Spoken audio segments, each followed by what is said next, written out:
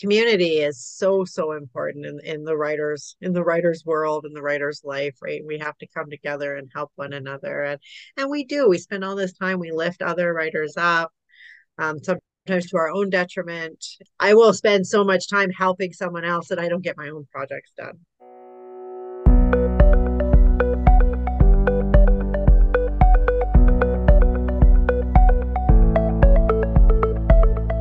Welcome to What Were You Thinking, the podcast that goes beyond the pages of the books we love. I'm your host, Dana Goldstein, and I invite you to join me as we ask authors to share the story behind their stories. Well, hello everybody, and welcome to another episode of What Were You Thinking? Today's guest on my show is Robin Van Eck. Not only is she an author, she is the executive director of the Alexandra Writers Center Society. It's a place for writers to meet and talk about writing and take courses and hone their craft and just be part of this wonderful writing community that we have here in Calgary. Some courses are offered online, which is lovely because it expands the reach to writers outside of the city of Calgary who can partake in online virtual classes and workshops. Robin and I talked about a whole lot of things, not just the Alexandra Writers Center. We talked about persevering and keep trying to write until you get the story or the genre that feels right for you, the importance of having a community and being part of a writing community, and why you should continue to take courses throughout your writing career. We also talk about getting through the drafts, finding the story, and how as writers we are always deeply connected to the stories that we write. Well, without further ado, I'd like to introduce you to Robin Van Eck, author of Rough. Good morning. Good morning. How are you? I'm good. I'm How are you? Okay. If we keep talking over each other, that's what the whole podcast going to sound like. gonna make it very, very weird. Yeah. Yay. Welcome to the podcast. Well, thank you. Thank you for inviting me. You are the executive director of the Alexandra Writers Center Society, but you have been involved with them for 20 years. Did you stop to think about that? I think about that a lot. Right, so tell us how you started and why you started in 2003. Why? Okay. Well, if you want to get personal, I do. Great. I've always loved to write. I think since I was a kid, I knew I wanted to be a writer in some way, shape, or form. But I would try and then I would like give up. I'd write a couple pages, be like, oh, this sucks. How many times I tried to write a play or I tried to write a novel or I thought I could write a screenplay or anything, right? Like it was just garbage. But I also didn't give it the chance. Um, and then I moved to Calgary in 2000 from BC. Um, and in 2003, I was in a really crappy relationship and I was looking for something else to do. I mean, the smart thing would have been to get out of the relationship, but I was looking for something to do and I had actually written this short story. It was a 10,000 word short story. I got so excited. I thought this is brilliant. This is gonna be the best thing I've ever written. And how could anyone ever like not publish it, right? Like it was for a contest and so it was like 10,000 words, ended up being 10,000 words and I submitted it and then I like didn't hear anything, didn't hear anything, didn't hear anything. Of course, I knew nothing about the writing world, like really about the writing world at that time. And so after a while, I was just like, hey, nobody's responding. I was a little bent out of shape, a little, as we end up doing. um, and I even contacted the contest and I was like, what's going on? And then they're like, yeah, you didn't make it. And I was just like, oh, fine. So I don't know. I just something triggered in me that I was like, you know what? Maybe I need to go learn how to write better. And I looked up I looked up classes for creative writing, and everything I could find was at the university. And I didn't want to go to the university. And I really wanted something that was community based. And I ended up stumbling across AWCS at that time. And I hummed and hawed. I was so nervous. And I hear that now, even from people, who are like, oh, I'm so nervous to take that first class. I hummed and hawed and hummed and hawed. I actually didn't even think they were legit because their website was so horrible. And I was like, and I had driven through Englewood trying to find it, and I had no idea what I was looking for or anything. Um, anyway, I did finally find it, and then I was like, okay, you know what? No, I'm gonna call, and I ended up signing up for a creative writing level 2 because it was the only thing they had at the time. And I'd taken creative writing classes before, like in high school and stuff. So I thought, oh yeah, I could do a level 2 class. And it was fantastic. Like I did that class, it was fantastic. I learned very quickly everything that I did wrong with that short story. So, and why I did not win this contest. And I just never stopped. I loved it so much. And I just never stopped. So when a lot of us say, "Oh, I always wanted to be a writer," but we never really communicate in our young minds, like what did that look like?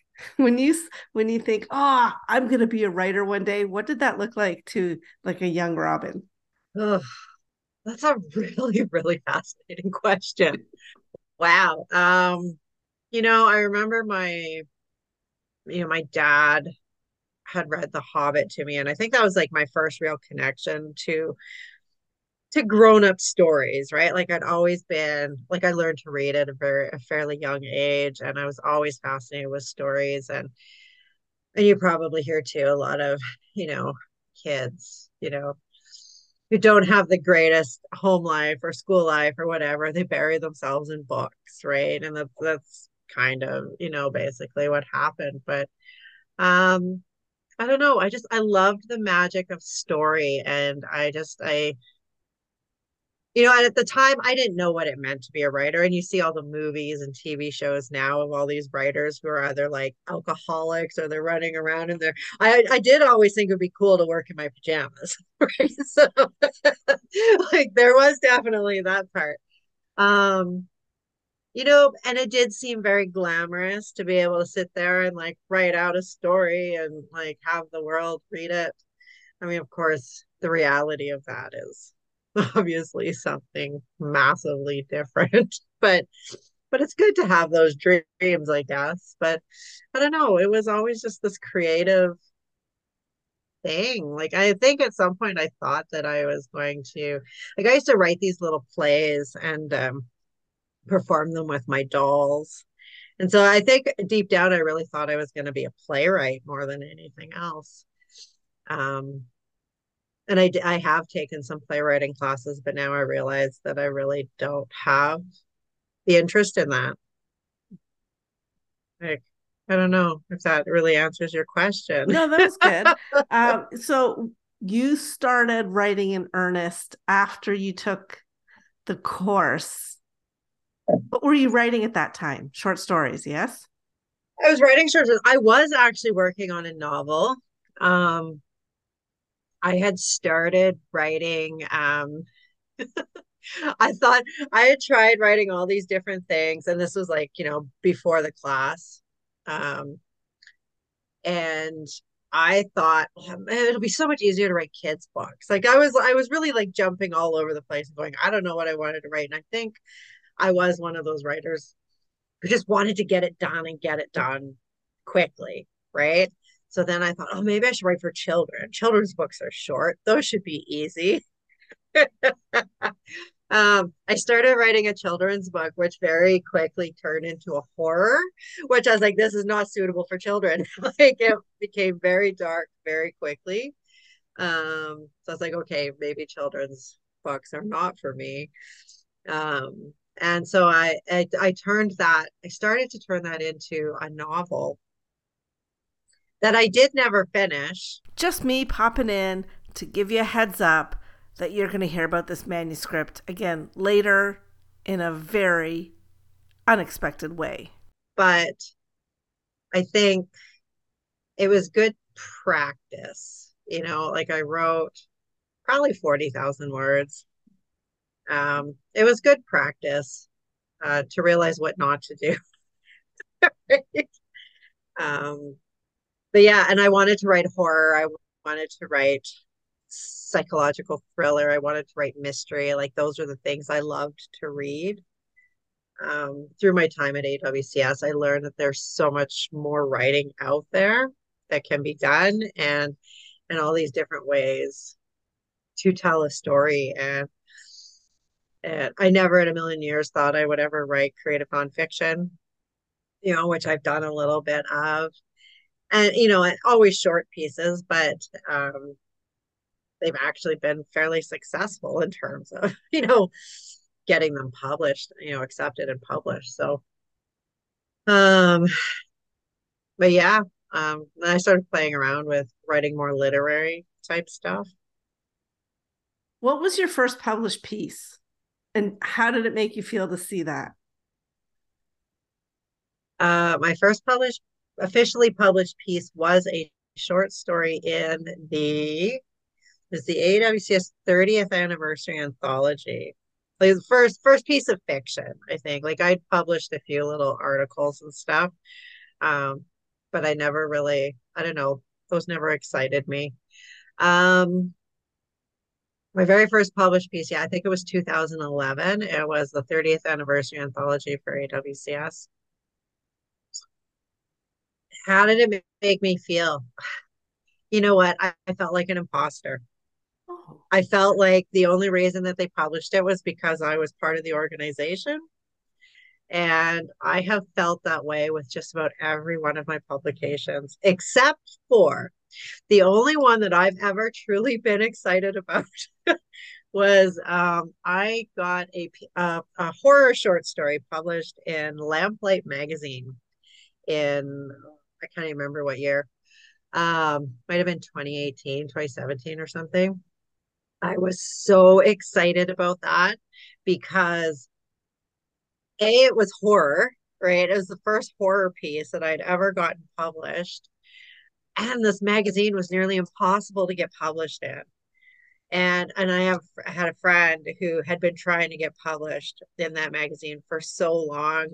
And she never hit the mark. And then I submitted something to them and they took it. And I was thrilled. What I find fascinating is that you were a big Stephen King reader, I'm sure, as a young reader. Yeah, And fairly. you were really engaged in the horror genre. You tried to write it, then you wrote short stories, then you get published as a horror writer.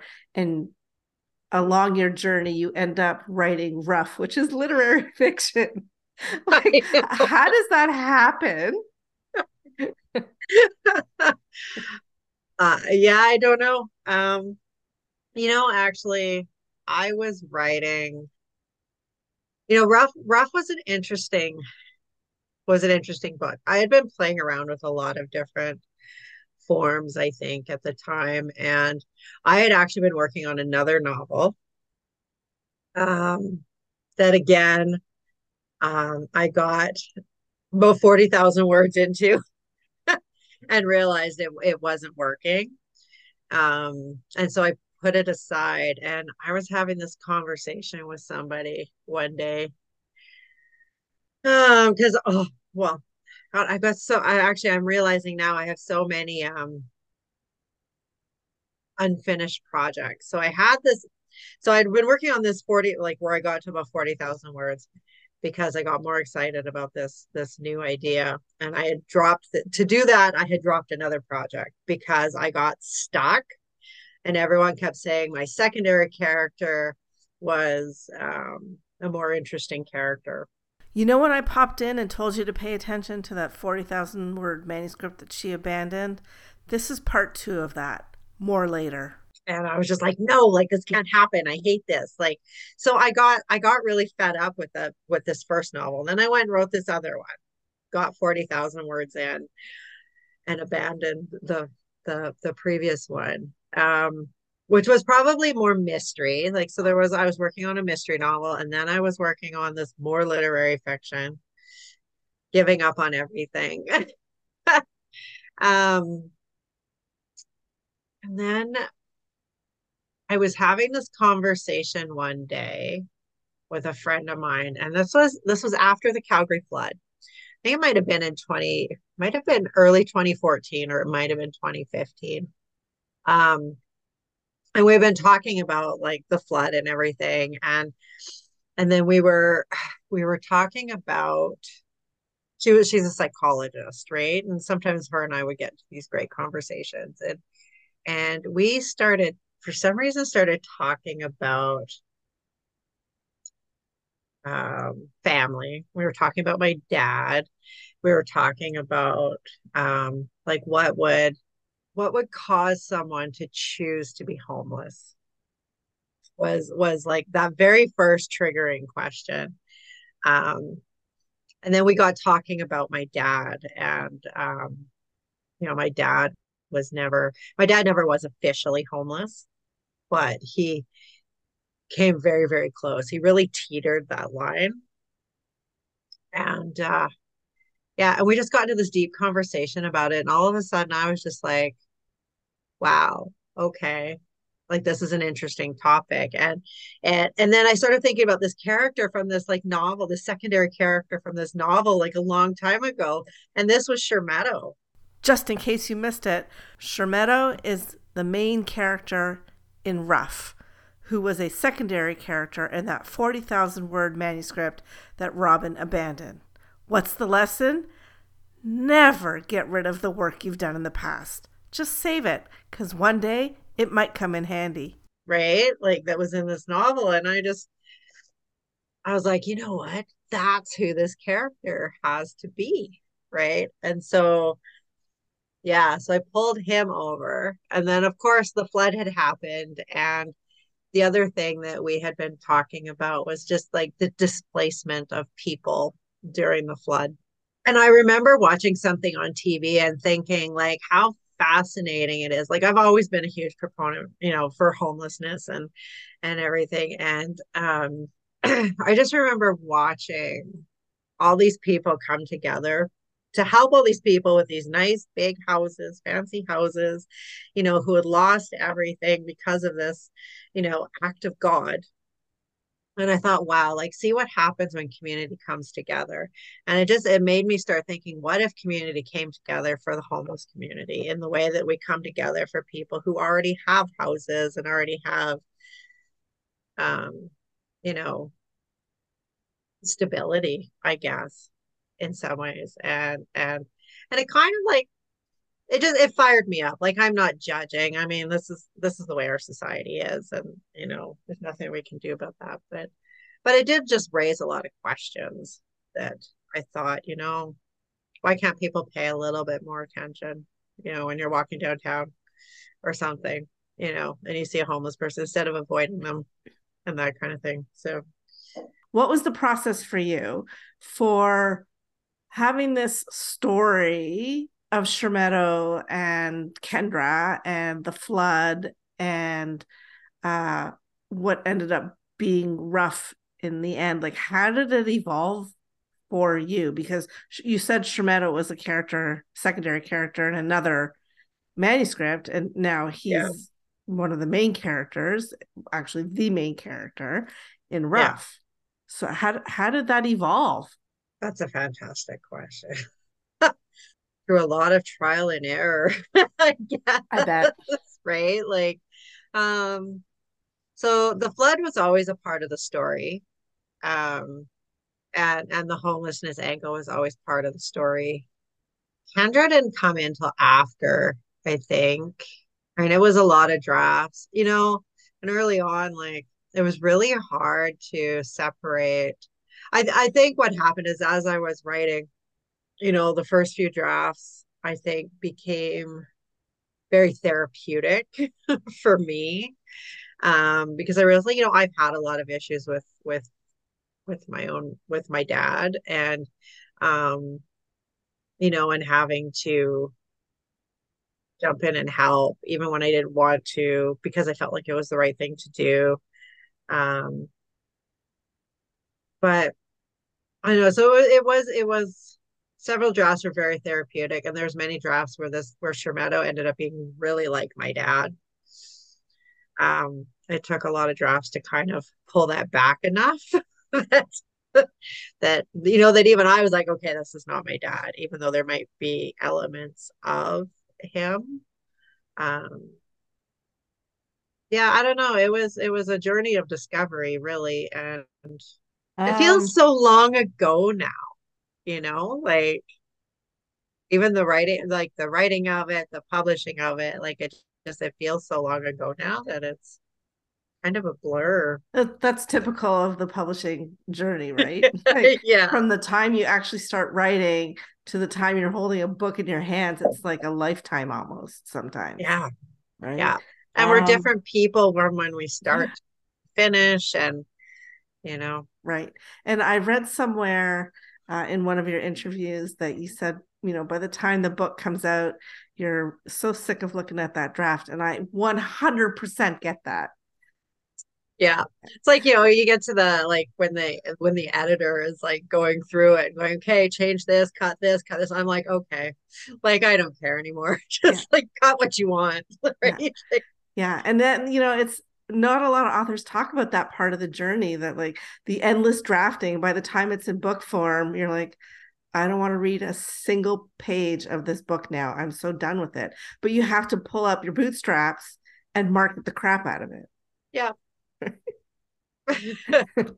And of No, course, then I got it published during COVID, which made things yeah, because like it came out in so much November, harder, no, right? December 2020, right? November November 2020. 2020. Yeah. All right. For people who don't know, because we kind of just sort of skipped over the whole, hey, introduce your book part. Tell us what Rough is about. I hate this question. Right? So Rough is about um a homeless man downtown during the floods of 2013. It's a family story. What is it about? You read it? What's I it did read it. about? Yeah, that's okay. I So know. I hard don't to know. I don't know describe, why. Like, right? yeah, like why do we always have this problem? Even like with our works in progress, like people are saying, they always ask us, "Hey, what's your book about?" And we can't ever eloquently describe it. Yet No. we write these miraculous things of like 300 pages plus, and it's not a problem. But when somebody asks Yeah. us, we're like, I don't know. It's about this person who does this thing Right? and Yeah. stuff happens. Yeah. It's me again. I'm just going to read the back cover copy. It is 2013 and Calgary's Bow River is beginning to rise.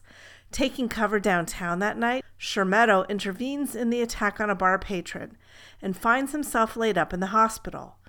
Outside, as the city reels from an unthinkable disaster, Shermetto finds himself away from the swelling river and face to face with a part of the past he is trying to hide from his daughter Kendra. Yeah, one of the things I really enjoyed about Rough was that the river becomes like a character, not a major character, but it's so personified. Was that like that from the very first draft? No. Okay, so how did that No. happen? Well, you know what? It started with, I will thank W.O. Mitchell for this in some ways. Um, I remember sitting in a class, and the book wasn't done at this point, obviously. We were sitting in a class, and the instructor started reading the beginning to Who Has Seen the Wind. And I just remember like just this visual, like, and I've never actually read it. Confession time here, too. I have also not read the Canadian classic Who Has Seen the Wind. But in November 2022, Freehand Books released a 75th anniversary special edition. It's illustrated, and I might be able to remedy that very soon. It's just like what I was envisioning as this was being read to me. Um, was this image of the wind and how it like moves and and flows and comes into a town, right?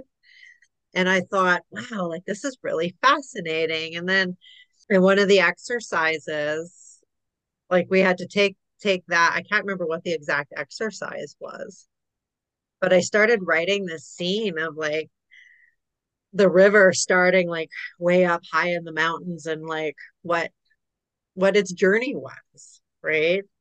And then it just kind of evolved from there. And I thought, wow, this is really neat.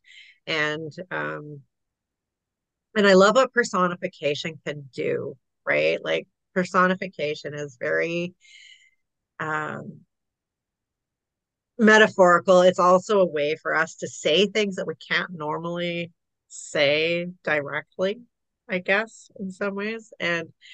Um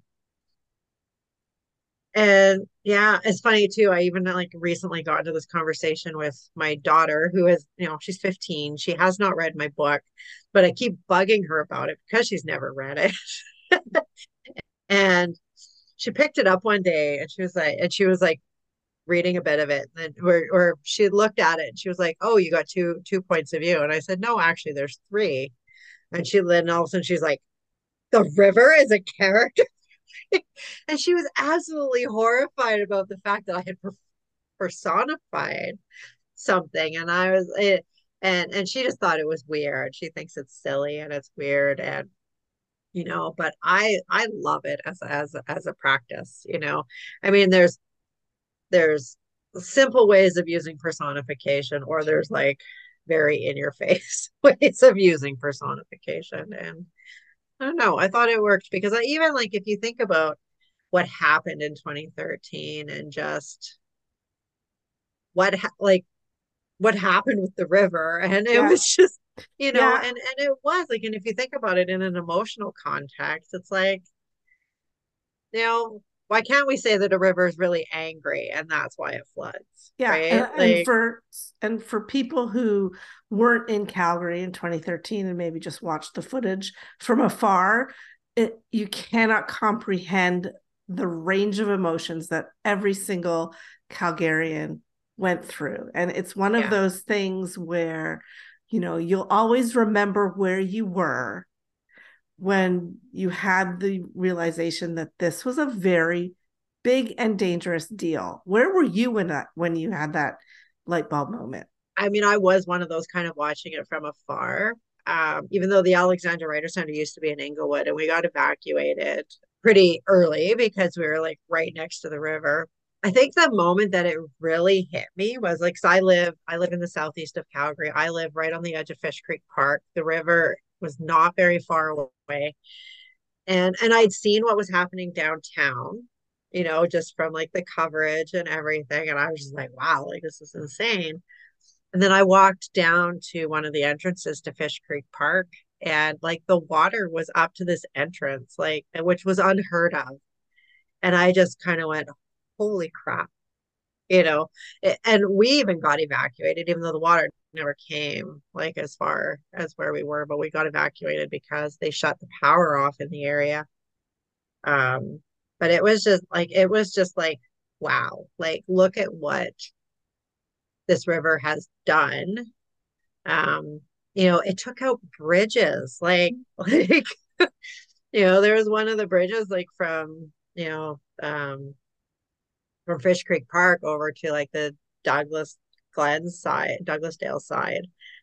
It was complete, like the whole like structure, like the bridge was still there, but like you couldn't access it because things had just been like destroyed.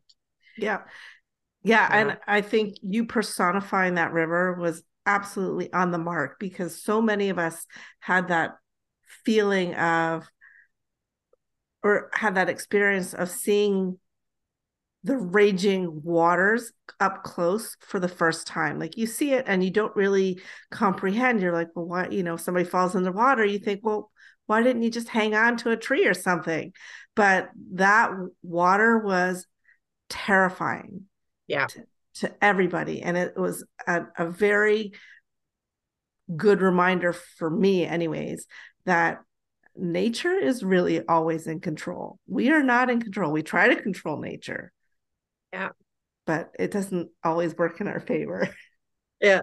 Yeah. And I've been thinking about this a lot lately. And I think it came up with like my daughter talking about personification in this way. And, of course, it's like 3 years after the book has been published. And I'm really now starting to go, like, what was I really trying to say by doing this? Right. And I think it's like, it's a great metaphor, maybe for me, like how a lot of people, when something's really bothering us, we keep it buried, right? We keep it hidden and we look like we're all fine on the outside. And then, but no one knows what's going on inside, right? Um, and that's kind of how I saw the river, right? To this point of like the river, like, I mean, if you read the book, I mean, the river starts out being like, oh yeah, I'm happy, blah, blah, blah. Then it sees how like people are being treated and people littering and all of this other stuff, right? So then it starts to get agitated, right? Because there's people doing like really terrible things. And maybe in some ways it's even a climate story and, climate or environmental story in that way because of what we're doing to the earth and whatnot. But Would it be fair to say that the flood of 2013 changed you somehow? And second part of that question is, did it change you as a writer at all? did the flood change? I mean, I think the flood opened my eyes to a lot of things, a lot more societal issues that maybe I had pushed aside. I mean, with the homelessness and just about community, right? I mean, I work for an organization where community is so, so important in the writer's world, in the writer's life, right? We have to come together and help one another. And we do. We spend all this time, we lift other writers up, sometimes to our own detriment, and I'm not saying in a bad way, but it's like Yeah. I will spend so much time helping someone else that I don't get my own projects done, right? Because I want everyone to succeed. I want people to see what that feels like, and success is different for everyone. Has it changed me as a writer? Maybe to some degree, because I realize now that writing is more than just telling a story. Like, there's always some inherent message. I think in anybody's stories, there's some inherent message, and sometimes it's more obvious than others. And I think writers write because they have something to say that they can't necessarily say verbally. We say we're good communicators, but sometimes like, it's like you ask me what my book is about and I freeze up. If you wanted me to write that out, I could probably take some time and write for you what my book is about. Right? I express myself way better in writing than I do verbally. I don't know, like writers, I really feel that writers are the future. I think that writers have this ability to open people's minds and change people's minds. And it doesn't matter if you're writing horror or if you're writing science fiction or fantasy, right? Like all those messages are always there, and it just takes like one or two people to kind of read your story and go, wow, okay, or to see the world a little bit differently. But I think for me, writing is about conveying something that's important to me and maybe important to the world. I don't know, or something that I want people to pay attention to. One day I may write a political story. Who knows? As someone who's written short stories and a novel, what's the biggest difference for you?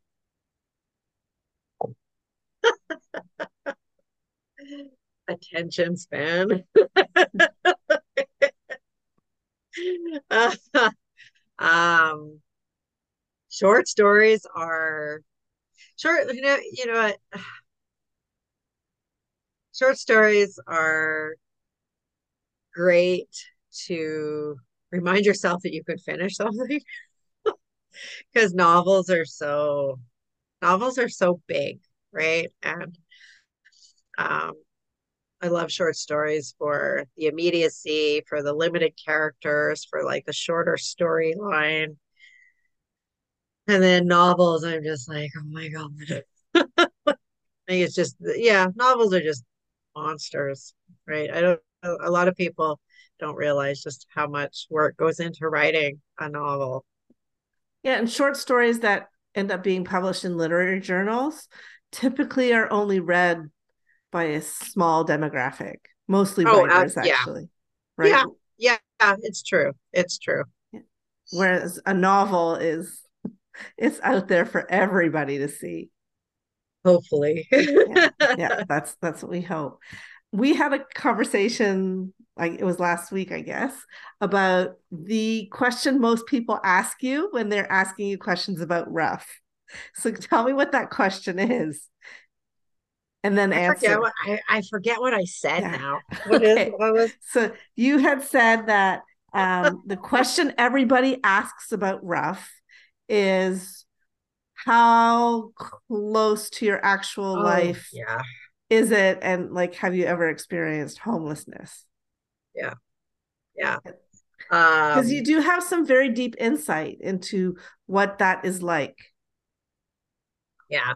I have not experienced homelessness, not myself, but um I have, I mean, as I said earlier, I mean, the story wasn't like there are definitely some similarities to my life, some parallels to my growing up and and watching family, specifically my dad, who struggled with alcohol and um anger issues and things like that, that did create problems with keeping jobs and and et cetera, et cetera.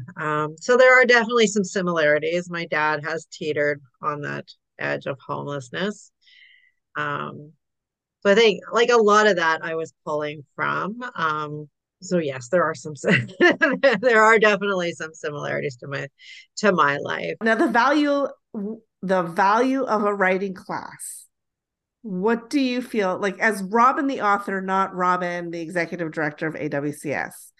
Because this, it's hard to remove your bias. Because of course, writing classes are great, but like as an emerging writer or even as a seasoned writer, what is the value of writing class? I'm a little biased as well as having someone who has taught a class at AWCS and also having taken classes. So I know the Yeah. answer, but like, this is one of those things like a lot of writers think maybe they'll do it, maybe they won't. Seasoned writers, some of them think, oh, I won't get anything out of it.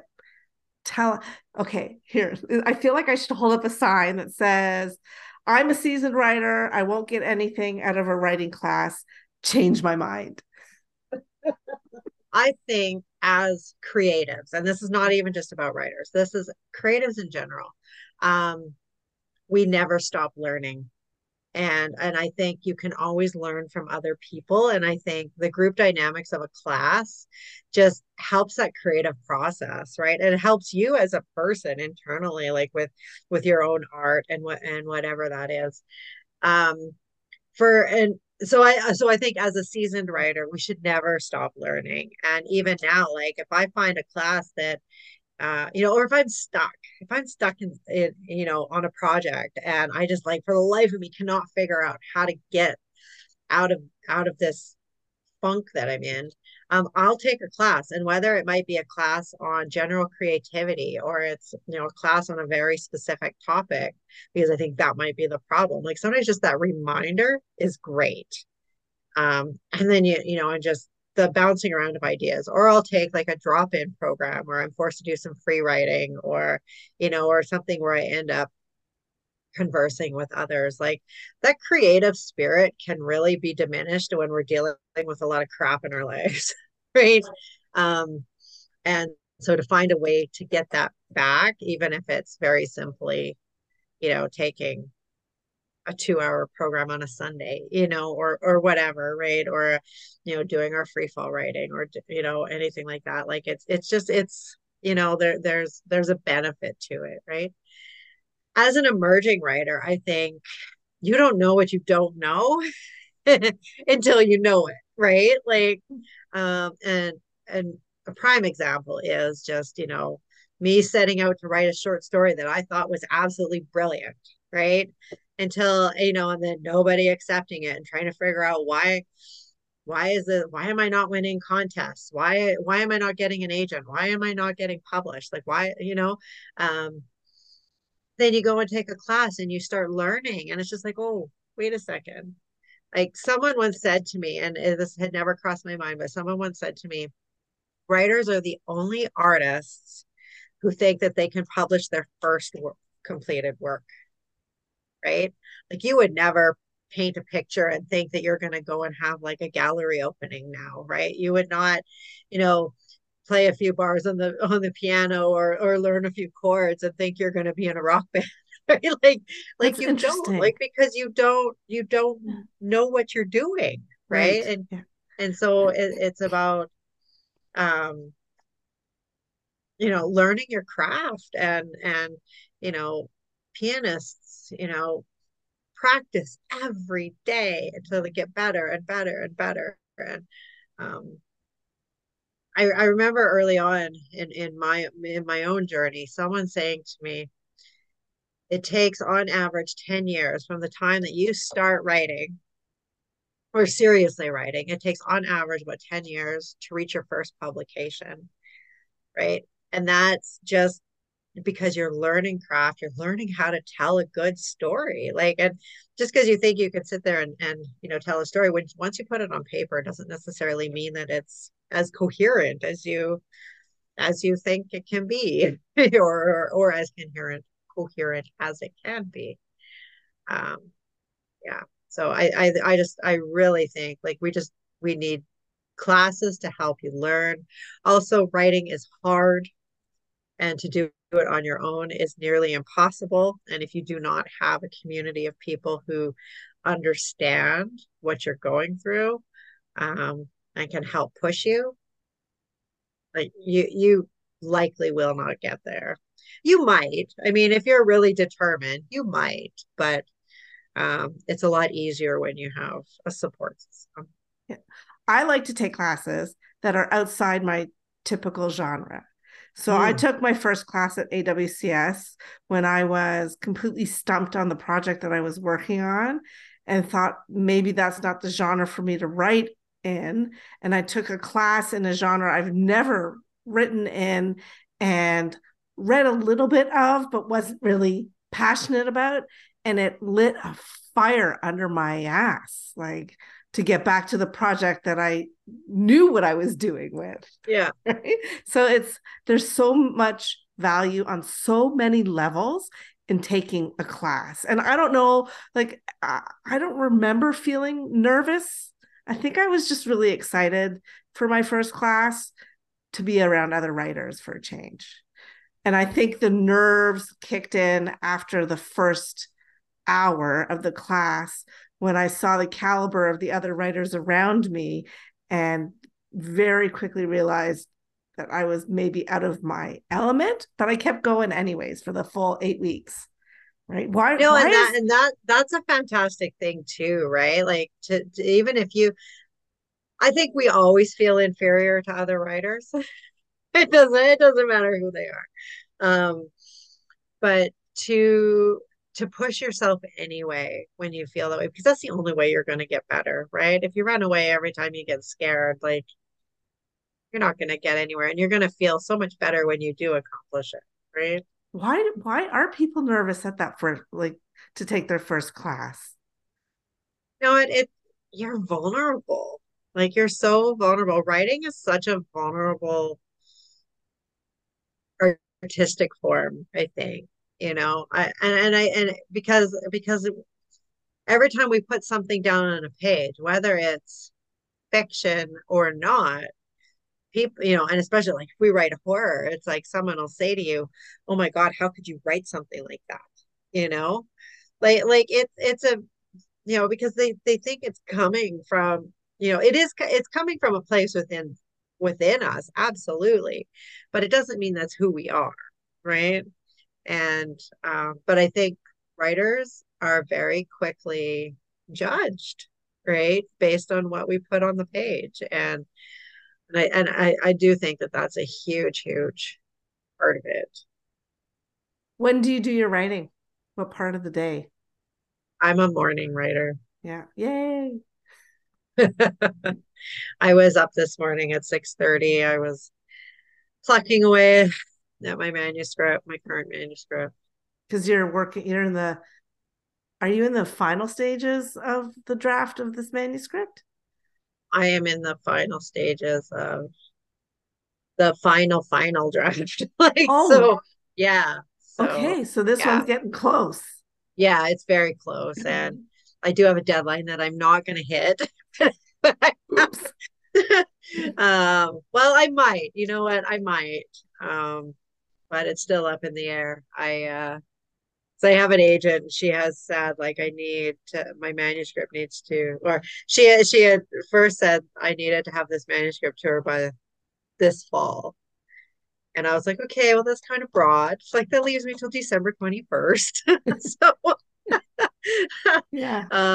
I did have a chat with her recently and said, like, I'm not sure if I'm gonna make it. Like, I think it'll be done. Like, actually, I think, in fact, I was just saying to a friend of mine this morning, like, I think if I put my head down and just like did nothing else today alone, I think I could finish it.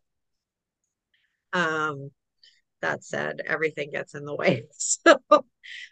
So I am very, very close, but I still need to go through it again. There's still a lot of holes. So um, that This, I still don't know if I can finish and fix by the 21st, but well, this is normal. Can you tell us what it's about, or are you keeping it close? can I tell you what it's about? Yeah. Well, this one is a little bit more in the horror genre. So Yay.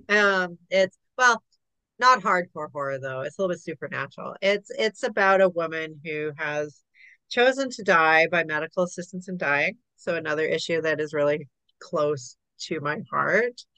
Um, and it's about like those final stages of death, right? Like when we know our days are numbered and the things that matter in those last moments, right? And it's about not holding on to the past, but it's also having to come to terms with the past.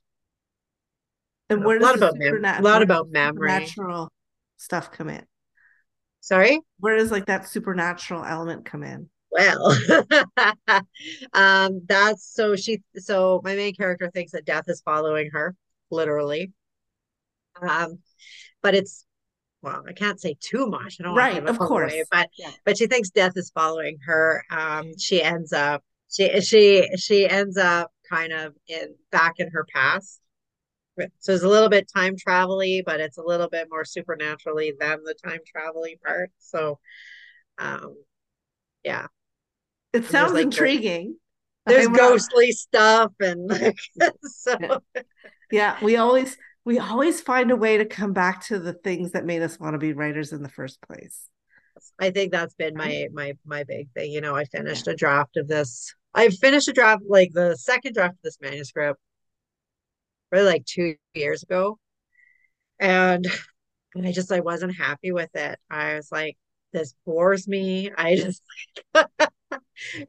and it's like it's not exciting. It's like whatever. And and then I here's another thing. Like, so I knew there was something wrong with the manuscript. I went and took class, and it was through that class that I ended up going, oh, that's what's missing, right? And it was that kind of supernatural, magical realism, like the stuff that I love, and in some ways, like that was there with Rough too, like with using the river the way that I did, right? Like so in some ways there's a little bit of a magical component to it. So Well, I'm yeah. super excited for you and Rough and the next novel that comes out. And Rough, I'm very excited that now the audiobook is available for that market as well. And I look forward to seeing what else Robin has to send our way. Thank you so much for taking the time to talk to me this morning. I enjoyed every minute. It's always fun. Well, that brings us to the end of another episode of What Were You Thinking? You can learn more about Robin by visiting her website, robinzvaneck.com. I'll post a link in the show notes, and I'll also post a link in the show notes to the Alexandra Writers Center Society so you can check out the amazing lineup of courses they have coming up in the future. Once again, thanks for giving me your ears.